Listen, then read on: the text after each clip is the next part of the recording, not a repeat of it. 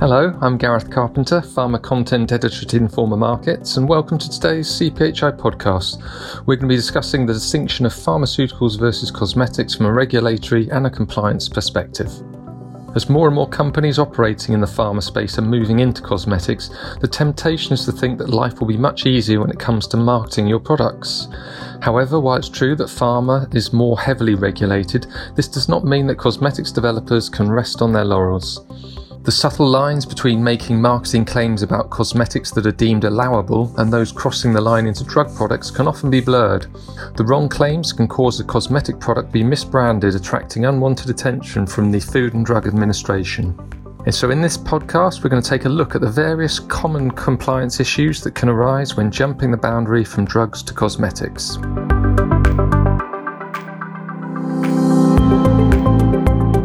And so, before we delve deeper into this subject, I'd like to introduce my guests on today's podcast, John Bailey and Catherine Bailey from EAS Consulting. John is the EAS Independent Advisor for Colours and Cosmetics and a former director of the FDA's Office of Cosmetics and Colours. His 34-year agency career began as a chemist in the Division of Colours and Cosmetics, and he went on to serve in other prominent agency positions, including that of Director of the Office of Applied Research and Safety Assessment in the Office of Science. Since leaving the agency in 2002, he served at the Cosmetic, Toiletry and Fragrance Association and the Personal Care Products Council. Catherine, or Kitty, is an EAS independent consultant and former director in the FDA's Division of Cosmetics and Compliance and serves as the staff scientist for the Personal Care Products Council. Kitty assists EAS clients with cosmetic labelling issues and filing colour additive petitions. John and Kitty, thank you very much for taking the time to join us today. Thank you. Pleasure to be here. Pleasure to meet you both. So to kick off the discussion, companies developing and manufacturing OTC and prescription pharmaceutical products have to navigate extremely stringent regulation, as we know, in order to reach their markets. What would you say, John, are the key similarities between the pharma and cosmetics industries when it comes to regulatory compliance? Well, in fact, there are a lot of similarities. Cosmetics are, in fact, regulated by FDA, and you might even say that they're heavily regulated by FDA in that they have to be safe and properly labeled.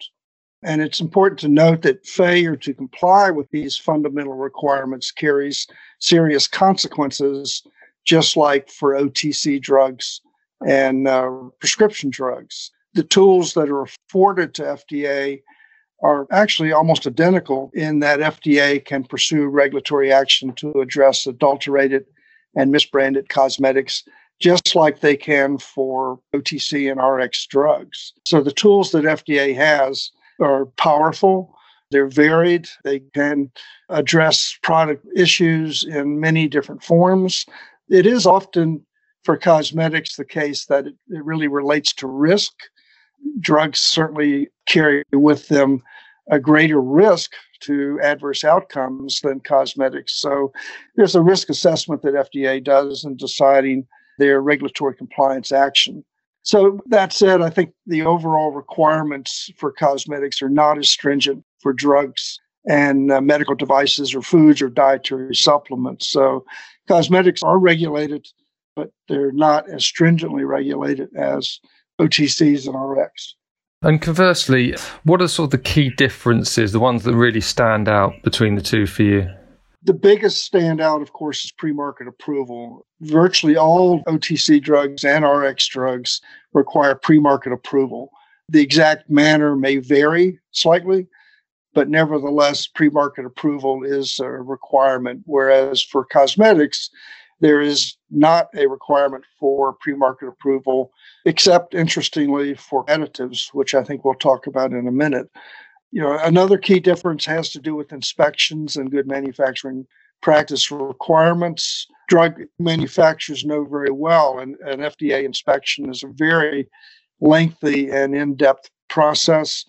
That's typically not the case for cosmetics unless there's something that they're focusing on.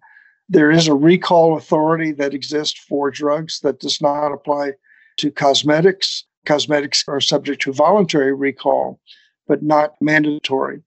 And of course, for drugs, there are labeling requirements for cosmetics too, but they are not so strict.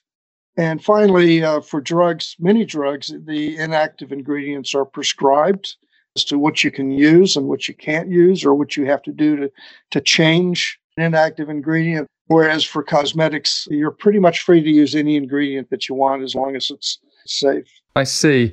So, yeah, if we turn to colour additives, which are obviously a very important component of cosmetics products, and if I could turn to you, Kitty, as I understand it, colour additives, when used in cosmetics, they do require FDA approval before they go on the market. Why is this?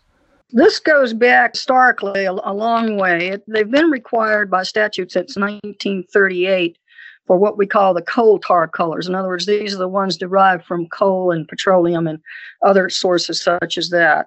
And then in 1960, such requirement was applied to what some in the world like to call natural colors, and I'll talk more about that in just a second. But basically, this is a requirement by the statute since the middle of the last century. The federal scrutiny was really prompted by safety issues associated with the coal tar colors primarily, but it also applied to heavy metals. And also there was a very serious health concern with a dye causing blindness. So in that regard, colors got a lot of scrutiny in the mid-30s, and the drug and cosmetic colors were basically evaluated together and listed as such. That's why we have what we call the D and C colors. Also, there's a group called the FD&C, which are the food, drug, and cosmetic colors. Those have a little more leeway. Batch certification was required for the food colors since about 1910. In the mid-30s, the cosmetic and drug colors, those derived from the coal tar, if you will, were also required to be certified. And then in 1960, the federal statutes listed color additives in general, including colors exempt from certification. And again, the word natural has no regulatory significance, but just because you have a color that you might consider that, if it's used to impart color to a product, it must be listed. So there are two separate categories. You have your colors exempt and your colors requiring certification. And your definition of a color is very broad in the U.S. It's basically something that's added to a product that can impart color, and it includes blacks and white and gray. It includes things like dihydroxyacetone that itself colorless, but when you apply it to the skin, it reacts with the protein and it produces a color. We know that they must be listed. All colors used in cosmetics and drugs and foods must be listed by the FDA, and about half of these must be batch by batch certified. So what you have is a palette of about 65 colors for use in cosmetics. 29 of these are exempt from certification, 36 require certification. And FDA has a very nice summary table of the colors that can be used in cosmetics, and that's a link that can readily be accessed, or of course we can supply it to you. And so that's your thumbnail sketch of colors in the U.S. Thanks very much for that, Kitty. This may sound like a bit of a disingenuous question, but anyway, I'll ask it. Why are the labeling requirements for cosmetic products so important? When you think about it, labeling is fundamental to cosmetic products. Most of the marketing, cosmetic marketing, is labeling and presentation. And in that context, cosmetics are in fact subject to labeling requirements of the Food, Drug, and Cosmetic Act and the Fair Packaging and Labeling Act. And together they provide the elements of a cosmetic label. But it's interesting to note that they're different. Food, Drug, and Cosmetic Act addresses the safety and labeling of products, whereas the Fair Packaging and Labeling Act applies to consumer commodities, which are products that are sold. So a professional use product that's not sold to consumers is not a consumer commodity and therefore not subject to the requirements of the Fair Packaging and Labeling Act. The Food, Drug, and Cosmetic Act requires that the label contain the net quantity of contents, the name and place of business, warning statements, and directions for safe use. And the Fair Packaging and Labeling Act provides for labeling of the statement of identity. What is the product? What is it going to be used for? Is it a shampoo? Is it soap? Is it a hairstyling product? What exactly is it being used for? It also addresses net quality of contents, name and place of business, and the declaration of ingredients. The declaration of ingredients is something that was developed in the 1970s, and the Fair Package and Labeling Act, interestingly, gives the agents the authority to require declaration of ingredients, but it doesn't require it. And cosmetics were the first of all FDA-regulated products that were required to be labeled with the declaration of ingredients. There are extensive regulations that have been established implementing these laws. They are sometimes hard to understand when you read them. And a lot of our consulting work is to help people with the labeling of their product, what they want to do, and turn it into a label that's compliant with the regulations. So it's sometimes it's hard to understand, and companies do request help, and we help them to comply with the regulations. I can imagine it is obviously a complex process for companies to sort of navigate all the regulations, and you guys are obviously here to provide that help. What are the key challenges that companies face when they're making these types of claims on cosmetics labeling? Is there a list, for example, of key do's and don'ts?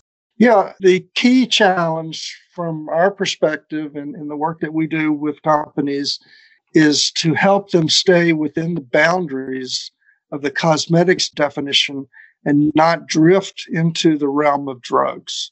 Cosmetics are products that cleanse, beautify, promote attractiveness, or alter the appearance, whereas drugs treat or prevent disease or affect the structure or function of the body. So there's a pretty sharp line between the two, and FDA is very interested in cosmetics staying on the cosmetic side of the line. And so the big challenge is to help with that. So you can do promoting of your product. So there's a lot of flexibility and latitude in terms of what you do to promote your product. And this involves the notion of puffery in product promotion, and FDA accepts reasonable puffery statements as long as they don't invoke therapeutic or medicinal claims. That's an interesting concept. It's been around a long time, and there is no regulatory definition for puffery. You will not find one in the regulations, and you'll have a hard time finding it in the literature for cosmetic regulation and history. So it's something you can do. You can say, my product is the best in the world for making your hair look silky and smooth, or your skin have a nice tone, or make you beautiful, or make your lips nice and shiny. You can say those things, but you can't couch it in terms of a medicinal or therapeutic effect. The claims make a product a drug are many, and the claims that should be avoided are generally anti-aging, cell turnover, renewal, growth claims. One that comes up a lot is spot treatment and removal. You can cover spots, but you can't remove them or treat them. You have to be careful when you talk about penetrating the skin to deliver nutrients and so forth. I mean, maybe, Kitty, you have a couple of more. Oh, antioxidants is another favorite one. Allergy treatment, anti-itch, anti-irritation or inflammation, improving skin damage, boosting skin health. For example, you can say it's okay to cover up acne, but you can't treat acne. I think that's an important distinction. It is. Obviously, safety is obviously a big concern within the realm of pharmaceutical products, but it's also true for cosmetics as well. What do, in your opinion, companies need to do to demonstrate ingredient safety in cosmetics? It's a fundamental requirement that products be safe. And in this regard, the company is responsible for ensuring that the ingredients used and the product itself are safe. So that's a company responsibility. That doesn't differ so much from drugs because it's also a drug manufacturer's responsibility, but it's different in the realm of cosmetics. It is a legal requirement that the product be safe. However, unlike other products, FDA does not tell you how to accomplish this, what tests to conduct on ingredients and products. This is both a freedom and a responsibility for companies. We, in our consulting, highly recommend that companies develop and maintain a safety dossier for their products and ingredients. And while FDA does not have the authority to access that dossier or to require it, it just makes good business sense to maintain a safety folder, safety dossier for your product. There are many resources to help. I think the primary resource is the Cosmetic Ingredient Review Program, which systematically reviews ingredients in an open public forum, and they publish scientific reports of their findings and recommendations. And we use that a lot when a company comes to us and says, well, I have 25 ingredients. Can you tell me about these? The CIR, for most of them, there's a review. There's also a similar program for fragrances under the International Fragrance Association. The EU guidelines for safety are very helpful. They're actually required in Europe, but in the US can serve as useful references. FDA guidelines for other products. And finally, ingredient suppliers can be helpful.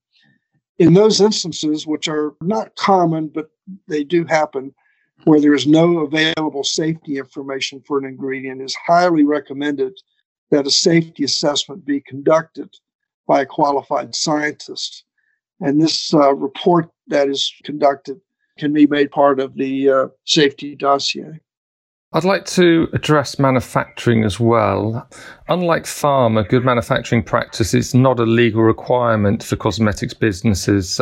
As I understand it, the FDA's guidelines are non-binding. Given this, what are the reasons why cosmetics manufacturers should still take the issue of GMP seriously? Well, when you think about it, GMPs are fundamental to developing and manufacturing cosmetics, or for that matter, any other product.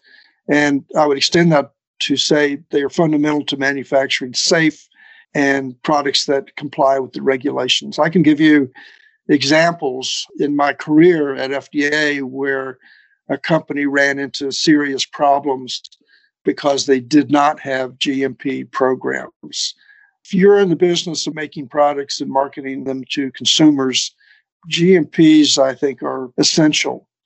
Without establishing and following GMPs, you're likely to make mistakes that can harm the product or the consumer, for that matter. Again, that said, as you note, unlike drugs, cosmetics do not have a GMP regulatory mandate. And I would qualify that by saying yet.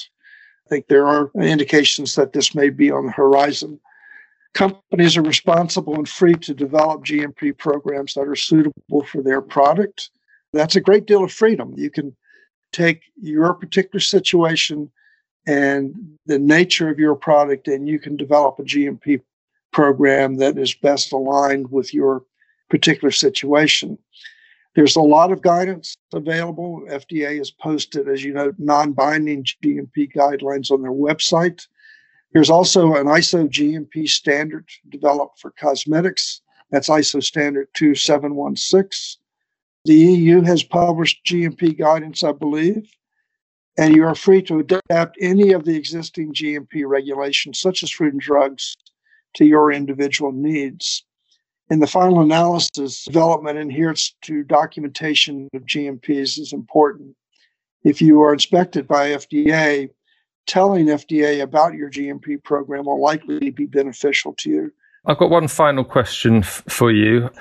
Looking into the future and bearing in mind that companies developing cosmeceutical products, by which I mean those products that make claims about medicinal properties, do you think there's any possibility that the FDA will tighten any regulation in this sector? Well, first I would start by kind of noting, in our careers, the term cosmeceutical came up a lot, and there's really no regulatory niche for cosmeceuticals. So you have a cosmetic, you have a drug, you can have a product that's both a cosmetic and a drug. But cosmeceuticals is more of a descriptor that has gotten some common traction. That said, there has been quite a bit of activity over the last, I would say, 5 years or so, relative to developing new regulatory structure for cosmetics. And virtually all of them contemplate mandatory registration of products, mandatory good manufacturing practices, requiring FDA to conduct safety reviews based on a prioritization system. So, yes, I think there is movement to develop a new regulation. In the U.S., the political process can be a bit tortured, to be kind, but it's nevertheless interest on both sides of the issue to implement a new regulatory structure. Interestingly, the NGOs have been very involved in this process and have pushed very hard for their vision. And then the industry has their view, of course. And I expect that sometime, probably in the next 2 or 3 years, we may see some serious movement in this direction. John and Kitty, it's been an absolute pleasure. Thanks ever so much for sharing your expertise with us today. Our pleasure. Thank you. That's all we've got time for today. Thank you for listening to the podcast, and please do head to cphi-online.com for lots more news, features and analysis on the latest developments impacting the global pharmaceutical supply chain. Our next podcast in the series will be coming to you soon. In the meantime, goodbye, and I wish you a pleasant day ahead.